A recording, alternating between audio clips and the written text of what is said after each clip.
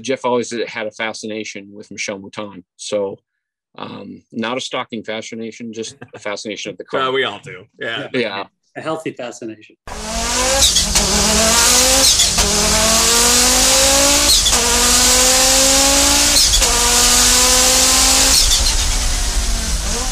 Jeff Beta, Tim Mascis. Before we get in, this is going to ultimately turn out to be a conversation about former John Buffum and Michel Mouton car. That is what all this is. But can we get some basics on who you guys are and why, for those Audi enthusiasts out there who haven't heard of you or don't know of you, kind of what you do or how you're in this space? Tim is sort of from the business. He was a rally driver himself and a car enthusiast. He knows a lot more about it. I am a fan. I'm just a guy from Brooklyn that always loved rally growing up and always loved Audis. My first car when I was 17 was an Audi GT Coupe, a white GT Coupe. I couldn't afford the Quattro. The Quattro was what I really wanted, but the front wheel drive Coupe was what I was able to get. And I was a huge rally fan. And at that time, it was very difficult to get any news or information on rallying in the US. There was a little newsstand under the train tracks on Avenue J in Brooklyn, I remember, that would get Sports Car Magazine. And I would wait for it, and then I'd be able to look up, what happened, over the last month or two. So I was able to follow John Buffum's career, and I became a fan of his, and he was always sort of our guy, right? The great American rally legend. And there was another little sort of VHS shop on Nostrand Avenue that I would pop into every few months, and once in a while they'd have like a World Rally Cross VHS or Betamax or whatever it was at the time, and I would grab that. So I was always a fan. And then when I had an opportunity to get a URQ, I thought about building a tribute car. It had a livery on it already, and I bought it, and it was supposed to be a rust-free example, which has turned out to be the opposite, right? No, say it isn't so. Not possible. It isn't so. So I started to reach out for expertise online, and that's how I met Tim. Tim is the mayor of the the international online Audi community, amongst many other things, and a good dear friend at this point for many years. And he answers all my dumb questions. And Tim always told me, Tim knew what I wanted before I knew I wanted it. Like, I did my replica car in steps. He was always like, just do the whole thing. That's what you really want. I'm like, nah, I don't really want that. But turns out that is what I really wanted. And then ultimately, we ended up collaborating together and being able to get R27, which is the rally car you spoke about in the introduction. So that's me. Tim, mayor of Quattro Town. Yeah, I guess. I don't know how I got bestowed that, but yeah. Like Jeff, living in Michigan was rally central growing up in Marquette, Michigan, and we'd always have the Press On Regardless rally. My dad would work ham radio operations and communications, and I remember as a kid riding in my dad's vehicle up in the Huron Mountains and working radio, sleeping most of the time because it was in the middle of the night. They ran 3-4 days back then, solid. And I remember seeing Henry Mikkela's car come through, not knowing what an Audi was or anything, but I remember that noise.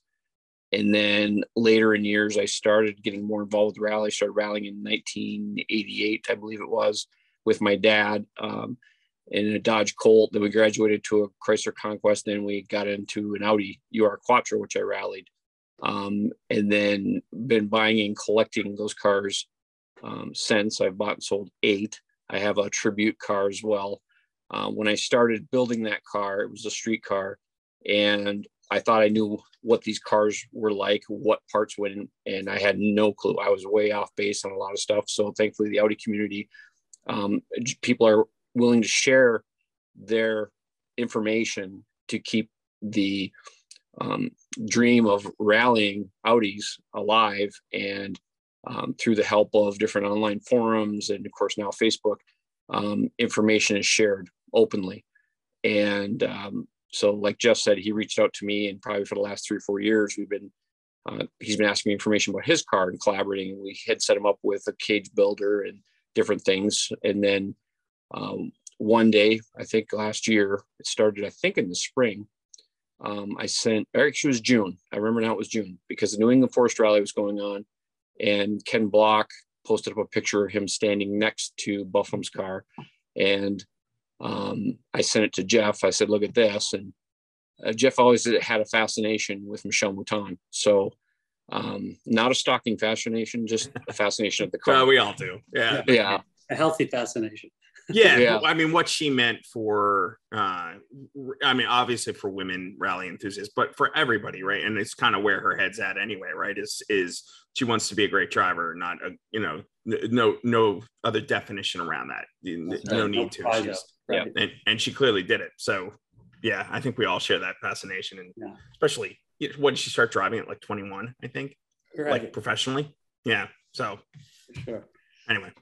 But anyway, so I sent the picture to Jeff, and Jeff said, I wonder if he'd sell it. And not knowing Jeff, I've been helping him and looking at parts and stuff. And he was always concerned about, I don't want to say pricing, but he was frugal on what he did and why we were doing it that way and why I was suggesting. He's digging deep into the data. And I sent it to him, and I shrugged it off that he's like, I wonder if it'd be for sale. Well, then a few days later, he said, no, I'm serious. I wonder if that'd be for sale. I'm like, well, I could reach out to John and see. And then it took me a few days to get the courage up to approach John to say, hey, I got this guy. He's legit. Would you be interested? And then it rolled from there. And it took, I don't know, maybe Jeff could answer, maybe 5 or 6 months to through different various means to make it happen. I'll let Jeff explain if he wants how it happened. But Jeff, why don't you take that over from there before I continue? Well, do you mind if I sidetrack this just a bit? We referred to it as R27. We've given some basics on it. This is probably, it wouldn't hurt to let people know what we're talking about here, right? Like, and I know you can go much deeper than me, but at the end of the day, not a street Quattro or a replica based on that. This is a factory built WRC spec. I think is this group 4?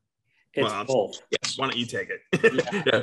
So, So R27, for those that don't know, the R27 refers to the chassis number given by, what is it, Matter? It's a Matter, Ober Mill and Matter or something.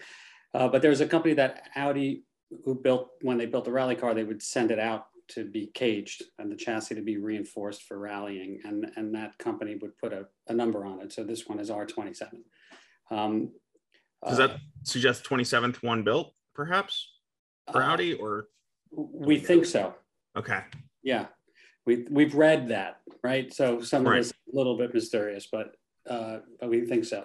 So it's R27, and then Michel Mouton raced this car in 1982 and won Rally de Portugal Rally.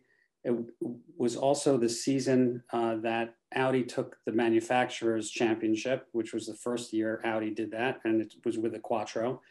And Michel Mouton missed the driver's championship. She was the runner-up by just a few points due to a mechanical failure in the last race. She had it in the bag. It was a shame, but still, and she won all sorts of awards. So this car was really historic in that way. Michel winning the Portugal Rally in '82 in Europe, that year being the same year Audi took the manufacturer's championship for the first time in a Quattro, which of course turned the whole motorsport industry on its head. Never mind the civilian motorsport car manufacturing. Then the car came to the U.S.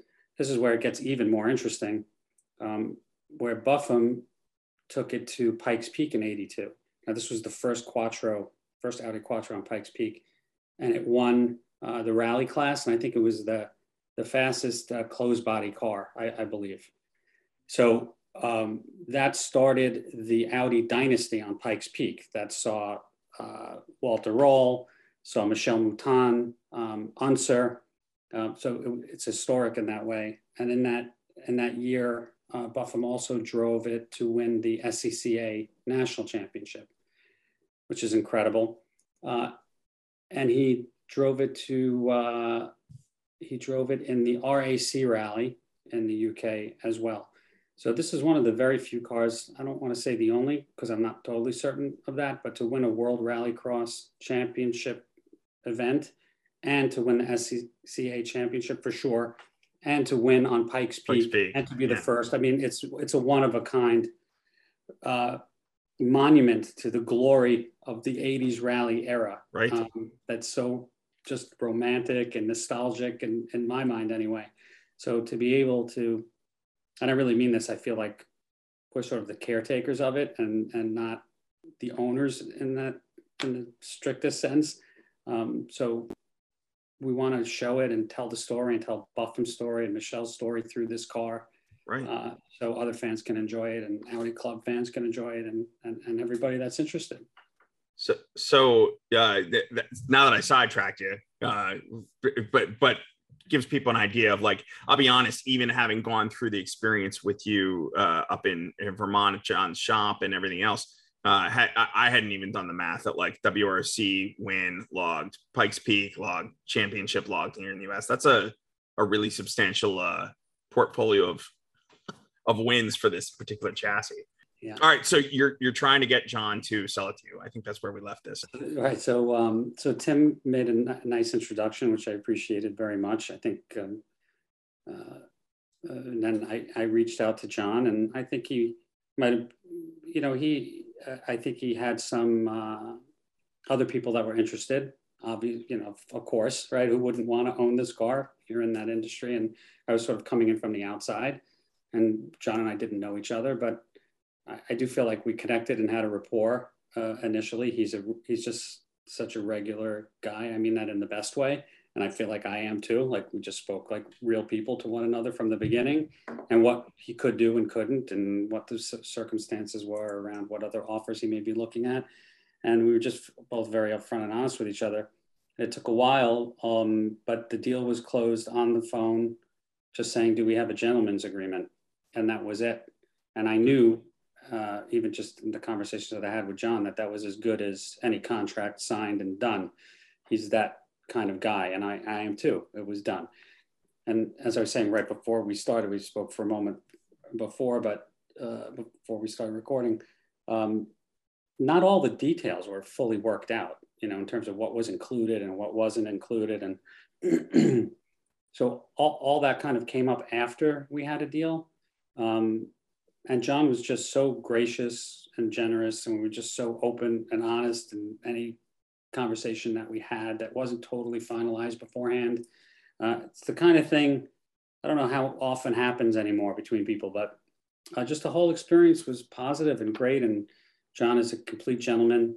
They talk about not meeting your heroes because you might be disappointed. Right. That really was the opposite with John. He lived up to everything. In fact, he may have even broken some, things that have been written about him, like he could be brash or whatever. Yeah. Found him to just be such a down-to-earth, straightforward, earnest person. He was great to meet. He's old school in a really endearing way, right? Yeah. Like it's like you kind of wish we could go back to that simplicity in a lot more things than just encountering him. Right. It's like when the truck came to pick the car up, he was underneath the car lashing it down. I mean, the man is how old? So he yeah, right. Like while we're chatting in the parking lot, he went over with the truck driver and he knew best, where Correct. He wanted those straps. Yep. I thought it was fantastic. Right. He didn't ask anyone. And he wasn't waiting for anyone else to do it. No. And there was no pretentiousness about it. It's like just matter of fact, this needs to be done and done properly. So let's get it done. Right. And I asked him about that after a little bit. I think, George, we were talking to him about it together. He didn't have the same kind of support that the rally teams in Europe had.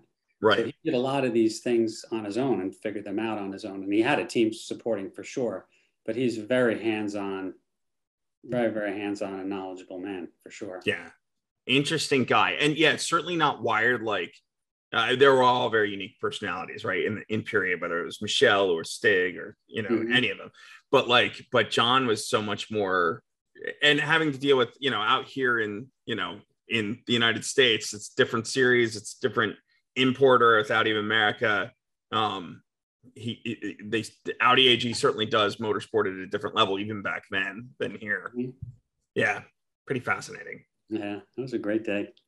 So the deal was done and that was it. Then It wasn't that easy. There was a lot of back and forth. There were other people interested in it. One of the main things that Tim and I wanted to do with this car, and that was motivating us, was really to have an example of an X-Works, genuine article in North America, and North America being its home. As far as we know, it's the only, maybe there's others that kind of come in and out. Their home base maybe is Europe. I don't know. There could be another one. I don't know. But Spongle's car, I think, is a factory chassis. So that one's in Ontario. But that's a Bruno car that was built by Bruno Krivich. Oh, is it? Yep. Right. So it has works parts, right? But it wasn't. Oh yeah, fully. And not to take away from that car, because it's amazing, and those guys are phenomenal drivers, and that car is equally as awesome as Michelle's car. Well, I wouldn't go crazy there, Tim, but No, it's but a this nice one's car. got a bit of a pedigree. Right. Yes, very much so. I remember, not to change the subject, but I remember at a rally up in at POR one year, and they came around the corner, and I was mistakenly standing on the outside of the corner and was hit with full Audi sand spray, probably about 60 feet off the road, and we got pelted pretty good, but it was enjoyable. Listening to that car, and those guys drive that car at top speed is amazing. Yeah, so we wanted to have one that was here, and the connection to Buffum was very important for us because he was our guy. And of course, Michel Mouton, iconic driver personality, glass ceiling breaker, right? Yeah. Was more of a motivator than just had it been just another rally car that had some provenance. The North American element to it and what it did at Pikes here, and having one here for us at one, can we just have one? Right. There aren't that many, but Yeah, and while there had been some, like I think the 80, I don't know if it was the 87 Pikes car, but there was a car that was for sale for a while at, Timmy, you may know way better than me on this, but it was for sale for a while at that what's the museum dealership that's in Vegas? Like it was off the strip and you could go in. I remember like in the early 2000s wandering in there during a SEMA show, and there it was. I don't know if it was the Pikes Peak winner, but it might have been one of the display cars, but it was there. Right. So like there were other cars here, but it seems like the Europeans have bought up most everything. And it's yeah, back. I think the Audi Museum bought a bunch of them since the 2000s, right? Yeah, John Hanlon's cars. He had three of them. The Sport Quattro, the A2, and I can't remember the third one, but he had three cars, and they bought them back and brought them back to Ingolstadt. I would like to say, thank you for keeping it here, right? Like it's nice to see that this one didn't get away, and its history here, I think, ties it here in a lot of ways. I'd like to think it does, at least. I'm thankful to Tim and to John to help me get in a position where I was even able to do that. So it worked out all around. So I guess you outplayed the other people who were in play looking to get the car. I don't know exactly. I just wanted the car, and I just played it straight with John, and I think he liked the idea that how much genuine respect I have for him and his career, and keeping it here in North America and being able to retell that story. I mean, I don't want to speak for him. I don't know if that even factored in, but right, it helped us have the kind of rapport that allowed us to ultimately close on a deal that made sense for both of us. So it all worked out. So cold morning last fall, you go to Vermont. Yeah, I thought it was cool. You brought your kids. Yes. Do you think I will say I have two young kids, right? Like, and a little bit younger than your boys. I have two young girls. On one hand, they kind of dig the car thing that I'm into, but on the other hand, it's, whatever. It's a little bit lost on them. I'm curious, do your boys recognize the relevance of this car in particular, that what a big deal it is to you and to history in general? No. And it's very frustrating. Yeah. So I think they understand how important it is to me. Like they see I'm excited, and so they're right. Me, and we had that experience together. And intellectually, they get what I'm telling them, but having not kind of lived through it and grown up with it like I did. I just Yeah. don't think they have that same connection to it. But I think they will as they get older. I put one of my sons in charge of, kind of documenting, finding press on the car, keeping the photographs organized. So, Oh, cool. that we do together. Of course, I have a 13-year-old daughter who knows everything about Michèle Mouton now. Oh, how awesome is that? Yeah, that's so great, right? Yeah. We watched a documentary together. Have you managed to get your hands on the one? Are we talking about the one where they all go to the house, like it's on motorsport.com, or there's a new Michèle documentary? Yeah, I can't find the new one anywhere. They're going to, so I did reach out to the producers. They're going to put it on, I'm blanking on it, the cable company that used to be out of Philly. I think NBC. Comcast, is it? Yeah, it's Comcast. Somehow Comcast may have the rights to get it. I don't want to preempt anything that whatever, but they do have planned for US distribution. And so I did reach out to them to see, we'd of course love to get our hands on it. She went quite a bit into it in that, was it called Heroes or something like that? That was on Heroes. Motorsports, on Apple TV. You can get their app and watch that. And it's got her and also Tom Christensen and several other drivers, and they're talking about their history. It was interesting to see her kind of walk through that season, right? That season where she goes into the final race and she's up against Royal, and Royal, this is the 80s, so it wasn't exactly the most PC towards like women or whatever. Right. And I hear he speaks to that in the new documentary, so I'd really love to. Yeah, because he's royalty too, and I know they have a good rapport nowadays. So I'm curious. I'd love to understand the dynamic. But long story short, for the people who are who may not know, I know you guys know it. Was she? Her dad had cancer and literally passed away right before the race, and so her head's not really in the game, and she was leading. She had a big lead. They go through it with footage and everything else. Definitely worth watching the Motorsport Heroes documentary because she walks through all of that. But yeah, so like that season is that this is part of that, and this is tied to her. I agree. That's definitely something that draws my daughters into is like, they don't really get yet rallying. They don't really get, but they get the significance of kind of how that plays out. Yeah. Anyway. Yeah, exactly. Yeah, my daughter's into it. We watched, some of the things we found on YouTube. Like, I would just say, as a fellow dad too, the other thing worth noting, if you don't mind me calling it out that day, I thought it was amazing. You guys had to get out of there so you could get back. I believe your kid one of your sons had like a tutor or like, it was schoolwork, so he had to get back. And I was like, what a great prioritization of like, here you are buying this like amazing historic car, but the priority is still him and his academics. And I just thought that was pretty rad. Right. He had a final he needed to study for and an ice hockey game. Those were the two things. So we had to get back for it. Yeah, totally. Yeah, that's definitely number one, especially he's in 11th grade. So this is the year that the college is the most. So important year. Yeah, we didn't want to mess around. So this is the other thing during this day, a couple of things I'll note as we go through these photos. I didn't ever realize some of those cars, that grill goes up. Was that a surprise to you that day? Yeah. Yeah. I'd seen a photo or two of other cars with the grill up. I never saw one live. I was surprised that one, I think Tim may have known.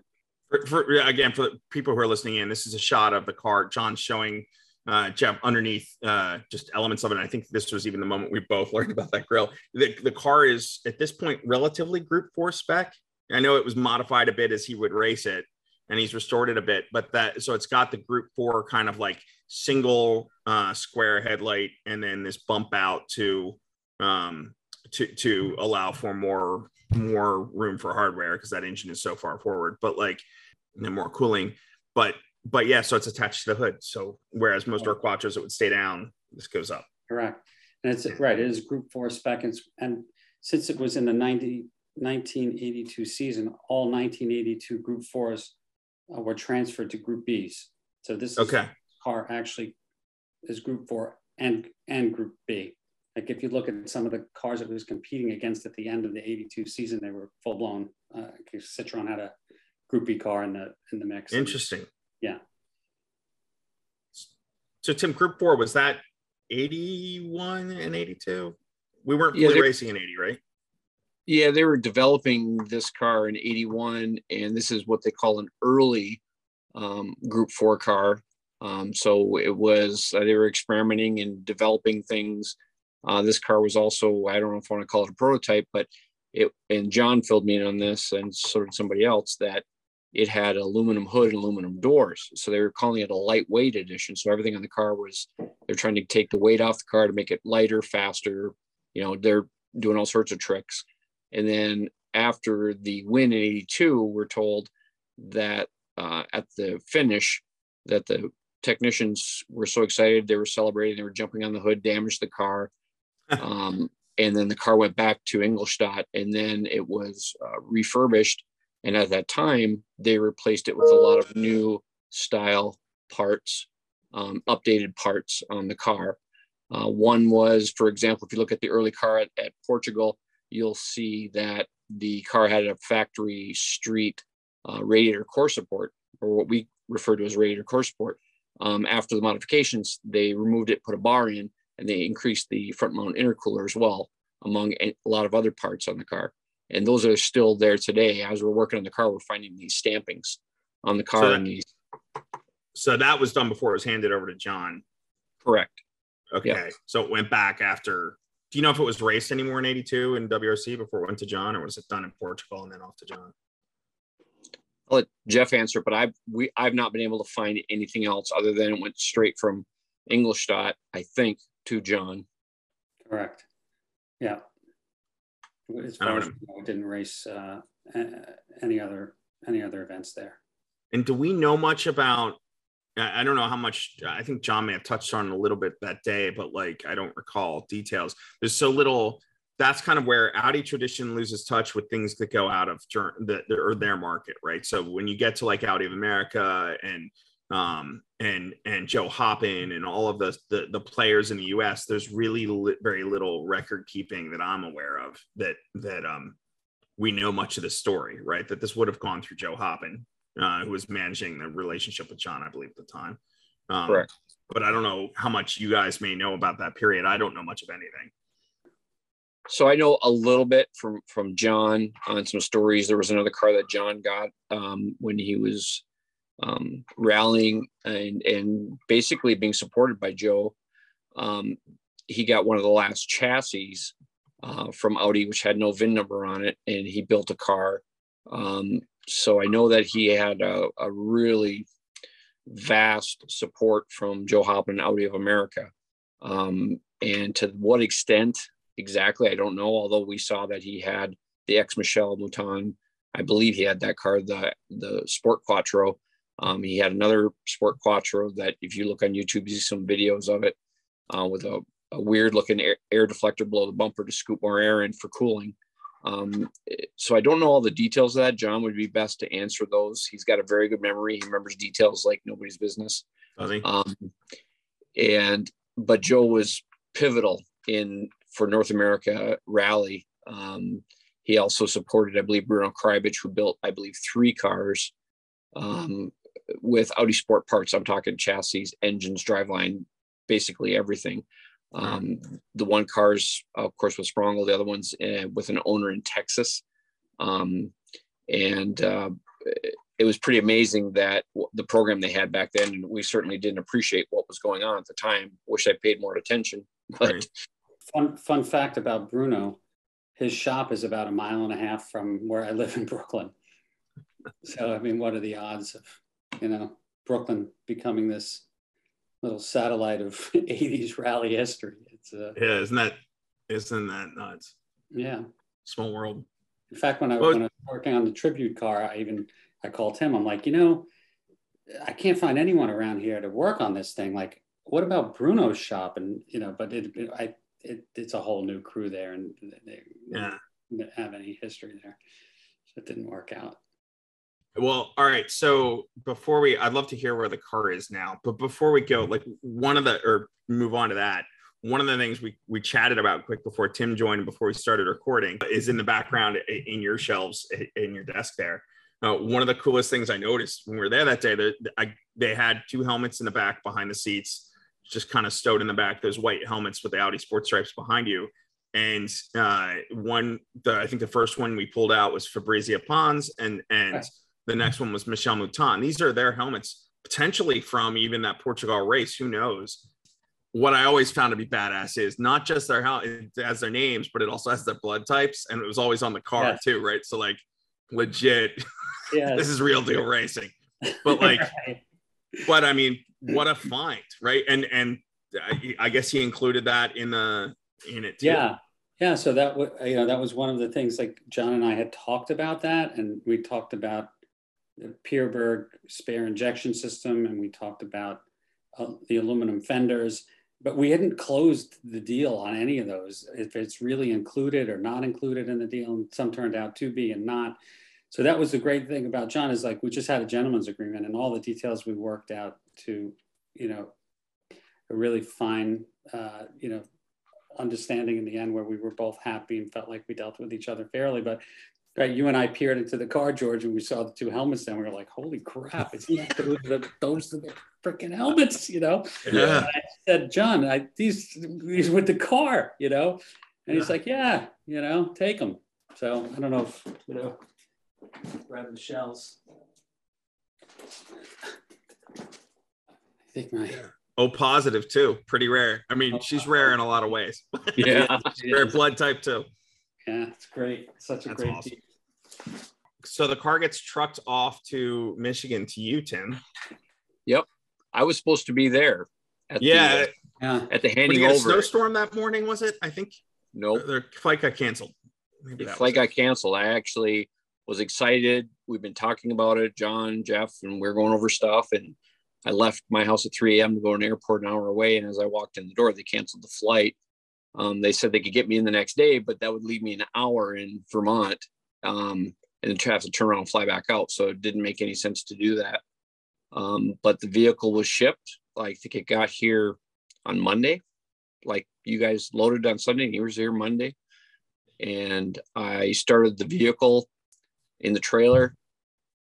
Noticed immediate difference between my tribute car and a real car. The vibrations that come from that car, it's like everything's solid mounted. You feel every rotation in the engine. It is just an angry beast, if I could describe it as that.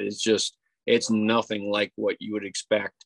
But it was amazing to be part of that, for Jeff to trust me to work on the car. And we've been slowly working on a sympathetic restoration. It was important to John that the car just didn't get totally restored. Something he believes in is that the cars should be as original as they can, because then they're more likely original. Not so that's something important to him. But we've had some things that need to be updated, gaskets here and there, different things. And so we've been working on it and collecting parts, and trying to find parts. The majority of our time is spent trying to locate stuff for this car, because everything is pretty much a one-off on this car. There's very few things that transfer from a street quattro to this, other than taillights, basically. So it's pretty interesting. I've always been around this car over rally a lot of years, but I never really pay attention to the details. But there's a lot of things that are totally different on this car than you would ever see on a US spec or a European spec UR Quattro. So it's been educational and certainly a lot of fun. It's great to be a part of this whole project. Have you anything that you've had that you've just been stumped with, right? Where it needs replacing or it needs restoration, but just where to even begin? Or we've come close. We've come close to that. One was the brake setup. We obviously want the car needs to be safe to be driven, and the brakes are original from when John rallied it. And we contacted, so they were AP brakes, and we contacted that company, and they said it was proprietary back then. When they built the stuff, all the equipment that built these brakes were done. So I'm talking about the rotors and the bells, which are what the rotors are bolted to and then bolted onto the car. And there was nothing available. So we were in kind of panic mode. What do we do? Who do we contact to have some made? And luckily, through conversations between Jeff and I and another company from overseas, we were able to have some made. They're actually on their way here now. Oh, wow. But you can't just go to a parts store and buy stuff for this car. They're just not available. Audi referred us to them, right? Didn't Audi tell us to go to Yes, that? You're right. Actually, Audi Tradition did. So I think they actually use them to service their own vehicles. Some of their own.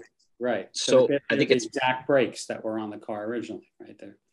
Yep, I don't remember the name, the actual how to pronounce the name. Like it's Maddie Hadai. You remember seeing this restoration of one of the actual X Works cars? Audi sent that car to them. We didn't know who the owner was, and they painstakingly created and built all new parts for that car. Every little aspect of that car was done brand new. There's like 1,800 photos, I believe, and they share it with the public, which is phenomenal. But the detail work, and it was quite expensive, but you get what you pay for, right? Right. And we use that car for reference, although that's I believe an A2 car, if I remember right. And this is early Group 4. There's some similarities. And so, yeah, they're the ones that said, hey, call these guys because they did the work for us and we approve of their workmanship. So that's what we did. Good enough for the Audi factory. Good enough. Yeah. Right. Well, the upside is, right, like the advantage to working with Audi Tradition is they for the most part have a very, a solid budget to maintain these cars and get them out, and their collection has probably at least one of everything. I look back at like the experiment they did with Silver Arrows, right? They had for the most part, I think they had one, and there was an engine in the museum in Munich and whatever, and then a couple of these cars came out of the Riga Museum, but they were in private hands. So I think most of the Silver Arrows they have, certainly the Streamliner and a couple others. Piac had one. A company in the UK, Crossweight and Gardner, made these things. They're replicas, but they're, forget like Porsche Speedsters on VW tubs, right? Like this is not a replica. What we're talking about. These are made specifically, by artisans in the UK to be exacting to what the original like pre-war Audi unions were. And so I know they're great at resource, they have these vast resources. If they're motivated, if the Audi board is motivated, they can at least get that. It's always nice to have somebody do that homework for you, right? And then you just call up the company that's already done it once and been like, okay, I'll ride those coattails. I'm fine with that. Right, we'll take 2 of those, right? Right. Yeah. Right. Well, that's cool. So nothing terribly stumping then. You're at this point. Is it done, or is it on its way? Is it? It's not a slow done. process. Tim's cleaned the car up tremendously. We've identified, sort of the work list that. To be fair to Tim, this was just a couple months ago. Yeah, you got a hold of this thing. So right. Yeah. Right. He's done a lot already, especially with the engine, and we could share some photos of before and afters. But the car is really in good shape. We're going to be doing what's necessary to preserve it. Obviously, it needs to be safe. It should be period correct, and it should be preserved. For example, one of the things we looked at. I mean, we can, completely, restore everything till it looks brand new, right? But what fun really is that at the end of it? Right. Like, you want it to look original. I think that was the magic when I got in that car, right? George, and you too, right? Yeah. I mean, you feel like this thing just came from battle, Right. Yeah. And we want to keep that, but have it in amazing shape, and that's what it's going to be when we're done with it. Well preserved. Like one of the things, for example, like there's dings under the car from rocks hitting it. Now we could take all those out and it could look like it just rolled off the factory line. But I don't think so, They kind of tell the story, don't they? Yeah, exactly. Yeah. Right. They're battle scars, So it's finding that balance. But it's going to be a beautiful piece that tells the story when we're done with it. We hope in about 8 months to a year. That's what we expect the time frame to be. Okay. Is it I know we chatted briefly back then about things like Pikes Peak. I don't know if you guys knew this. This is the 100th anniversary of Pikes Peak. Oh no, we knew. Yeah. Okay. Yeah. It's not only it's the 100th anniversary of Pikes Peak, and it's the 40th anniversary of John's run up Pikes Right. Peak. Yeah. So if even at this late date, there was a way to reunite John with that car on that mountain, right, I think Tim and I would move heaven and earth to get it there in the condition it needs to be, so it could be driven properly. I will say I don't know that I have any real news for you. Happy to go over that because I don't know that much of that is for this conversation. So we'll wait until after we stop the recording. But I will say also worth noting with this summer, I'd love to see something happen. I've I've made a point of mentioning that to Audi. This is also the 35th anniversary of Walter's final run in '87 in the S1E2. So like, I don't, 100th anniversary for that one, 40th for your car, 35th for Walter's. Like it's and of course, then there's, Ken Block. I think I did also talk to Hoonigan. Ken will be competing that week. He won't be in an Audi, but he will be in town. So got it. Anyway, boy, wouldn't it be great if something came together? Oh, it would be tremendous. Yeah. It would be great. So you're thinking 8 months on this, and then I'd imagine you'll take it out to events and that sort of thing. You have any thoughts one way or the other on what you're kind of looking to do with it? I'm really going to sort of follow really your and Tim's lead on that stuff. Like you probably, George, like you need it for the club here and there, and we can swing it. Let's do it. I'm down for that. And maybe when it's done, if there's something out, since it's already in the Midwest, that we could do before it comes back to New York, let's do that. But I'm open to anything that's going to create excitement and tell the story and is reasonable. I would love to see it out there more, right? Like it's I'd always heard about it. Our former executive director, Paul Truist, used to work with John at his shop up there in Vermont and lived up there and whatever. So he was very familiar with the car, and he would tell me about it. I hadn't seen it before that day I was there with you that you were taking delivery. I'd heard that they'd done some restorative, work on it, but that's about all I knew. It's, I've only ever seen it in pictures. So it's certainly something to see in person. Tim, any other further discoveries in this thing that you've as you've been digging around through it that were unexpected?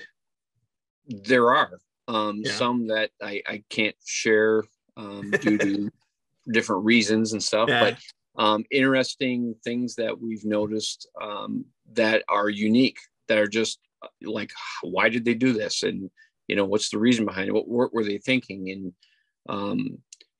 building my tribute car and this car, for example, just the dash, I always thought there was basically a blueprint of how to build these cars. And we're finding, we've known for years, that there's no rhyme or reason, and dashes were done different, and different switches were put in, and different lights were put in.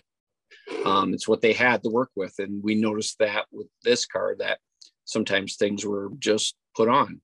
But it's kind of like an archaeology, because you're digging and you're finding things, and maybe Jeff can expound a little bit more, but we found some certain thing taped to a roll bar that had been there for years that just nobody bothered to look at.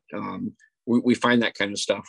I can't remember what I found inside the car, but something was buried down into one of the supporting steel structures for the seat that was down there, that had been there for years, that nobody ever bothered to clean up or even look for. Just kind of weird things that, one was a battery tie down. We noticed that was missing, and happened to be cleaning the trunk, and I cleaned it multiple times, and I've been in there multiple times. Then one day I saw that the tie down was in there. They had a different one on there, but the factory one from when Michelle had the car was still wedged down in where you couldn't find it. So, but it took quite a few times visiting that trunk to see that. So we're still digging, and hopefully we'll find some more artifacts. Jeff, do you remember that day there was discussion? I don't know where you've ever find a template of this, but I remember him talking about, in regards to the two helmets, when they first got the car, there was like a foam piece that was in the back that was meant to hold like the helmets and other pieces of equipment, the fire extinguisher. And I guess he said at a certain point, I don't know if it got wet or it started to like deteriorate, and so he just threw it away. Like, oh, John, right. John, you threw it away. Like you can remake that now. Is there a way to even figure out the template on that? Are there other Group 4s out there where you can, like, that exists, or is that just something for history? I think it might be gone forever. Tim and I talked about it. It may just be gone forever. I know. It's like, oh, you threw it away. But he said it was falling apart already. Yeah, right. Yeah. So the other thing is they hold moisture, right? So that was the other thing, is it may not be the best thing to have in the car, but I was going to say, interesting note, George, is that everything I'm taking off this car, rusty piece of bolt or zip tie, anything, everything has been saved, every little piece Oh, that's fantastic. of this car, because it has a history and a story. And it's, it's junk. It's really junk, but it's come off that car. I mean, that's, it's pretty cool. It's pretty cool.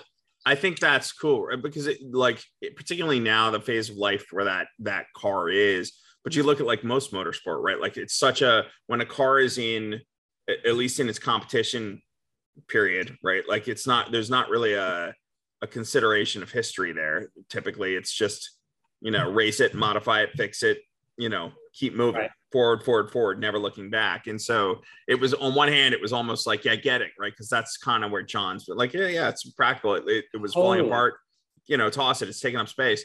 So on one hand, but the historian of me was just like, so like, I think it's great that you guys are going through it with such consideration. Tim and I had this exact same conversation because, right, it's like, how did he just cut that? What was he thinking to just cut that? Yeah. And I was talking to Tim. I said, you know what? This is like my night table to him. Like I have a coffee stain.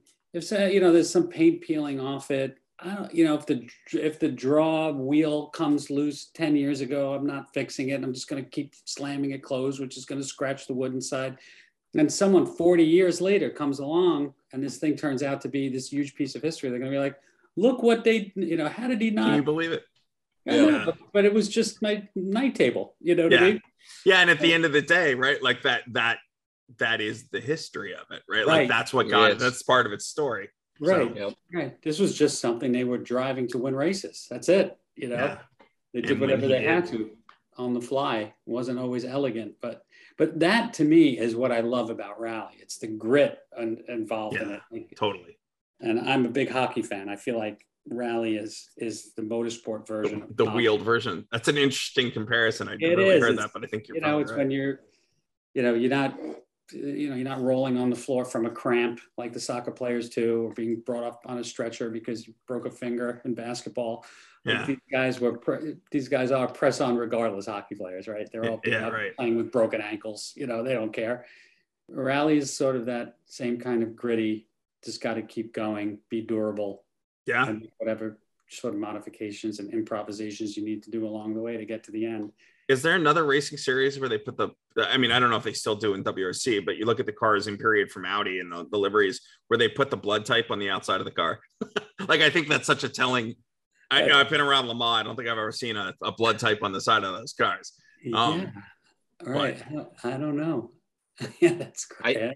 It is really a sign of what you're getting yourself involved in, right? Yeah. But George, when I rallied in the late 80s, they were still doing that blood type on the car, and you had to have it on your suit in case of an accident, in case you were unconscious. Yeah. Do you have to indicate your religion for potential last right situation? Yeah. How far you guys go. Well, I guess that's another question. Is we know, going through any rally, but I know one of the things with John, one of the things that made him great is he was on the edge, right? So cars got wrecked. Yes. It happened. Was this car ever substantially, like, I'm sure it's had accident damage fixed probably at some point, but do we know any of that history of like any of its trials and tribulations, if you will? We know it was never wrecked. The best description of it is dog-eared that I heard about it. Okay. It's like kind of around the edges and cosmetic things. Like if you look at his 1982 run up Pikes Peak, like the first half, the car looks pretty good. And then the second half, you notice like the front left spoiler half is missing, right? He clipped a rock, right? Yeah. There's nothing structural that happened. He finished and he won it. So it's that, it's that kinds of thing. You can see in the RAC rally, I believe it's a driver's side door, is crinkled a little bit. So he probably, glanced off something. And I think you mentioned that first aluminum hood got damaged in the celebration after Portugal. So correct. So, it's been beat up around the car, but nothing terrible. Thank goodness. So, well, you mentioned the video of the Pikes Peak run. That's probably a good segue. So you've got an Instagram account now. It's R27 Quattro, I believe. Correct. Yeah. And so, I know you've been great at posting content you have of the car. Are there any other ways is that the best way for people to follow what's going on here, progress and everything that's happening? R27 Quattro on Instagram and also on Facebook. Tim and I were just talking about putting up a new bunch of posts on some of the work that we've done and Tim's done on getting the car cleaned up and preserving it properly. Just some amazing before and afters. And like you said, as we flipped through the photos earlier, you saw the engine bay and how sort of dirty and dusty it is. And you should see it now. It's really incredible what Tim's done. I may even be able to pull that up. When I got the car, would it be in miscellaneous? We have two files. We have Mouton, yeah, it'd be miscellaneous. Yep. And then we have one called Miscellaneous for Michelle Mouton. It's just miscellaneous. Nice.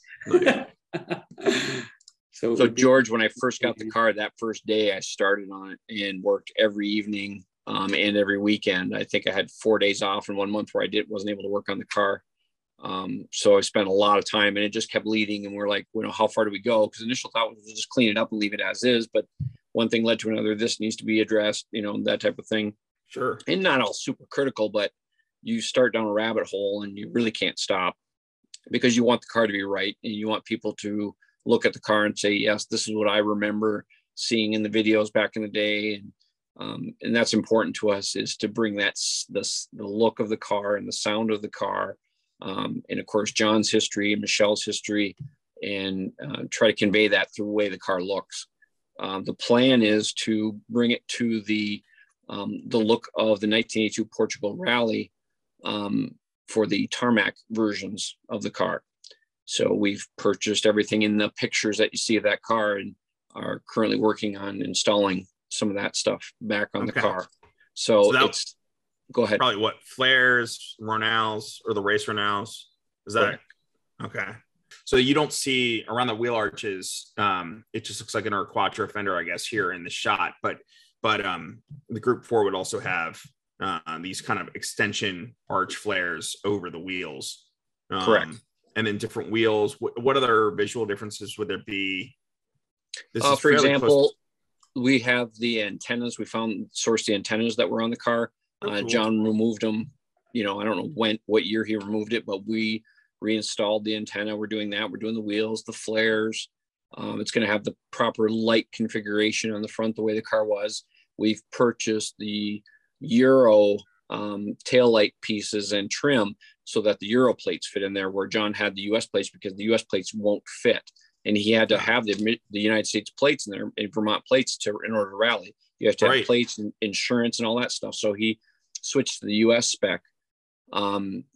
So a lot of those little things like that are what we're going to be bringing it back to. Very cool. Details. Yeah. I can't find that before and after, Tim. I got everything but that. All right, let me see if I can find it. While we're waiting for that, did you guys know that Michelle ran Le Mans? Only ever once, and in like a GT class. Yeah, I did know that. She won. I didn't know she won. It got so she wasn't an outright win, right? She was a class winner, but she apparently it rained, as it always does in Le Mans, right? And she was having fun sliding it around out there and was making great time. So she's remarkable to me, right? She doesn't start driving until she's 21. I get the sense too. I'm unclear about the early history. Like a friend who was a guy, maybe a boyfriend, who knows, just asked her to go rallying with him, and her dad was like, I think she went rallying with him. It was his navigator once or twice, and then her dad was like, yeah, you're driving, you're not riding, you're not navigating, you're driving. And so he bought her a car and gave her like 2 years or something, and said, you do it for 2 years and see if you make it, and if you can't, give it up, but go for it. Basically. Right. She lands the Fiat France seat, and then she lands the seat with Audi. It's remarkable, because how many racers start at 21? I mean, that's the other side of it, where it's late. Yeah. And when I talk to her now, she's like, nah, like she's not, I know, I don't know a lot of race car drivers. I know a few. I've been privileged to get to know a few, but like they're it's talking about their career is still something, you kind of do into retirement, right? You look at all the greats of like, they all kind of do it. And she's like, she's like racing itself, right? She's kind of moved on. She's forward looking, your grandkids, whatever. Yeah, exactly. So we reached out to her when we got the car and talked, to explore whether she'd be interested in doing something, whatever. And yeah, she didn't close the door, but I also, what you're saying, George, is right. I think she's at that stage in her life, like she's like, that was my past and I'm proud of it, but I'm a grandma now and I've got other things I want to do. And I love how she's so cool about it. Like it doesn't define her, right? She's like, it's cool. I did it. And it's not like you said, she's not closing the door. It's not like I want no part of this. It's not that she's ashamed of it in any way. She's just like, it's no big deal. Right. She doesn't resent you asking. She gets while you're into it. Like she's proud of her career, but it's like, okay, I did it. And she's just so like coolly aloof about it, right? Like it's just like, whatever. Yeah. Yeah. She's a very cool woman. She's great. We got Fabrizia Pons has commented on a few of our photos. Oh, cool. Actually, her book came out, right? She's got a book too? I think it just came out. What is it called? I just got it. I should have brought it. Is it in English? Yeah, I just literally got it yesterday. I had to like pre-order it. Is it called Snow or something like that? I'll have to look it up. I didn't realize there was one. Do you know, is it in English or are you going to have to, because I know there's an older biography of Michelle, but it's in French. And so I haven't, and it's also kind of hard to find. It's called Winter Story. Winter Story. And you could get it on Amazon now. Okay. And I believe it's in English. There are a few co-drivers that transcend and achieve the fame of a driver, but Fabrizia Pons is one of them. Gets onto her whole career with Michèle Mouton. And I literally just got it. I just got it yesterday. I ordered it like 2 months ago. I heard it was like, or a month ago, whatever. It was like. Once again, that was Snow Story? Winter Story with Fabrizia Pons. Winter Story. She's fascinating too. And I think she's been like, I know she just did a Quattro event with Audi PR in Germany a couple months ago. And she's active on Instagram. People should totally follow her too. And just Google it. I'm not sure of her username, but this was Michelle's co-driver in her time at Audi. So I think Michelle had a couple other co-drivers prior to Fabrizia, but then she gets to Audi and she's paired with Fabrizia. And I think she even, if I remember the story correctly, her first run at Pikes Peak, she gets to Pikes Peak in 84 and is like, this is nuts. I want a co-driver. People don't. So you've got this French woman in a German car who's very outspoken. And she's like, I want a co-driver. And she runs with an extra body in the car and still gets class win. Right. When you hear Michèle Mouton retelling the story, she's like, there's so many turns on this thing. I can't remember them all. Fabrizia is pretty light. Let me call her. It was like, she's making the weight calculation. And I think by the next year, if I like, because when I did the research for the 85, I did the story on both of the magazine, but when I did the research on 85, I found some like the Audi Tradition and sent me, I had to translate the whole story from German, but it was like, it was kind of like this conversation. They were like, look, we want the all out win. We got the class with Fabrizia in the car. So like Joe Hoppen had to have a conversation with her. It was like, can we do this without Fabrizia? Like not that she's not valuable at this, right? But we need to drop weight. Right. So like, it was all or nothing. We're going to make this happen. And Fabrizia is like 90 pounds soaking wet, probably. Yeah, totally. That's what they're down to. The other thing I remember reading about that one was like, I think at that point in the summer of 85, they're running S1E2s in WRC, right?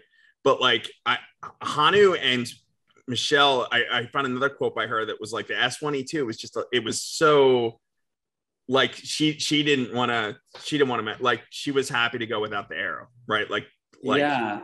Actually, Tim was saying, I think Hanu said the same thing, right? Yeah. The S1E2 was like not an enjoyable car to drive, right, Tim, or something like that? Yeah. When he visited in 2017, we were having dinner, and I always assumed that, the S1E2 was the car or the Sport Quattro, and he said the short wheelbase was hard to control, and he preferred the long wheelbase between the cars because he could throw it around.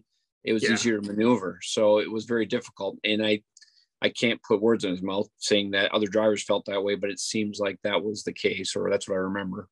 I'd be curious. I never did find if it was her decision to run with that air, like without the E2 configuration at Pikes Peak that summer anyway, because they were already racing that car in Europe, and she wasn't full season in WRC at that point with Audi Sport, but so she was over here doing Pikes Peak, but she's running a Sport Quad and S1, but not the wedge E2 that Unser and Walter. Rural, Yeah. Rural ran. So like you look at her numbers that she pulled, like she's doing that without the aerodynamic advantage either of those guys, right? Like considerable evolutions of the car from 85 to 86 and then 87. Yes. Yep. For sure. Tim, were you able to find that? I didn't find the split, but I sent him the before and after full shots. So I'm going to share two different screens to show the before and after. This is the day you picked it up in Vermont. And then, so this is that is really impressive, Tim. Was it hard to, did you have to store those Kevlar pieces? Because they, you asked the right question. What's that, Jeff? I said he asked the right question. Tim was taking baths with it practically. Lovingly. He nursed them back to health and life. There's a lot of techniques. Some I knew, some I would work on myself and fix and repair and color match and stuff. And the airbox was a difficult one because it's a carbon Kevlar, what we call the dog bone weave. You can still buy the weave, but I didn't want to rebuild it because the early cars have the round where the coupler are from the carbon fiber piece coming off the turbo. Then you have that orange silicone piece. The newer cars are all oblong. The early cars are the only ones that are round like this. So nobody's recreating these because there's very few early cars built. So the demand isn't there. People can do it, but very expensive. So we took it apart and cleaned it and re-epoxied it. And a friend who does some custom work suggested a technique. And we did that to this intake and it turned out fabulous and it saved the intake because we can't just go buy one. Right. So a lot of little details like that on every piece that you touch. Everything has to be researched and restored or preserved in some fashion. And just because you want the car to last longer, you want this car around for another 30 years, 40 years. Right. And we've replaced the zinc bolts you can see in the fender. We've got all new metric zinc bolts for the car, so we're replacing those as we go. Every detail is being touched. Everything's getting hands-on. Looks like you're able to save a lot of the labels. At least like the details. Yeah. They're epoxied in there. Are they? And so we clean those up. We're careful not to disturb them. You can actually see some little grease spots and stuff that you just can't get out without ruining those labels. So we've left that kind of stuff there. Impressive, guys. I'll tell you. Very, very impressive. Tim's done a great job. I mean, it's unbelievable, unrecognizable. The befores and afters. It's great. And it was also interesting to see how it was all done. Having a backstage view of it all has been pretty cool. Just learning about it. Have you thought of documenting some of the, I know there've been a couple things that or may not want to share, and I fully understand why, but at the same time, have you been able to, I guess, document what you found here and should another one of these cars pop up, somebody restoring one of the early cars, I'd imagine you'd be a real resource for them now too. Yeah. I mean, we have a chat and we have a group that I think Tim started, right? Historical. The rally cars. And we put out to them and that if, any of this is any help to anybody for reference, I told them, get your requests in now while the car is still in Tim's hands because they're going to ask me some technical question. I'm not going to know, how to answer it. But absolutely, this should be happy to allow people to use this as a reference to, continue this tradition. In that regard, Tim, has it been a one-way or a two-way street with Audi Tradition? I mean, I know that I saw that I was on the earliest emails with them, but like, it almost seemed like they were on a bit of a learning curve with this early car too. Have you been able to determine, do they have access to cars of this age, or are they primarily converted Group B cars at this point? They've been very helpful. They've given us some information and some proprietary information that we promise we can't share. Yeah. Because they have interest in seeing this car preserved as well. It's part of their heritage and their history. So they've been open and wonderful to deal with on the questions we have. Certain things they can't do. They can't obviously open anything up to review a part that may be in the door panel or something like that. They can't do that. They can offer us exterior photos and they've been great at answering those questions. It would be great if Jeff and I could take a trip over and look at the collection to further our library of knowledge on this car, and what their rhyme or reason was, and maybe have a peek at their archives of this car, if there is anything, because we're just gathering all this information, and we want to make sure we get it right. And there's not a book we can buy that tells us this stuff. There's no dictionary, there's no internet source. It's all through individuals across the whole world, giving us this information and helping us. And everybody we've run into so far fully supporting this project, and with either information or guidance. Such an amazing thing. I'd like to thank you guys for pulling me into this when you were, planning your Vermont trip, and it was funny. Like I was kind of last minute, and I was like, I went home that night, was talking to my wife, should I go? Like, it's a once in a lifetime thing. I gotta go.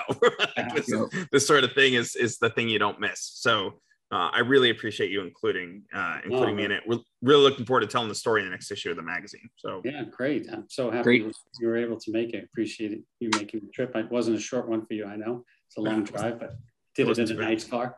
So yeah. Well, that's a great thing on the East Coast too. It's a nice car, a nice drive. It's beautiful fall, like going into Vermont in the fall is not a bad thing, right? That's for sure. Absolutely. Yeah.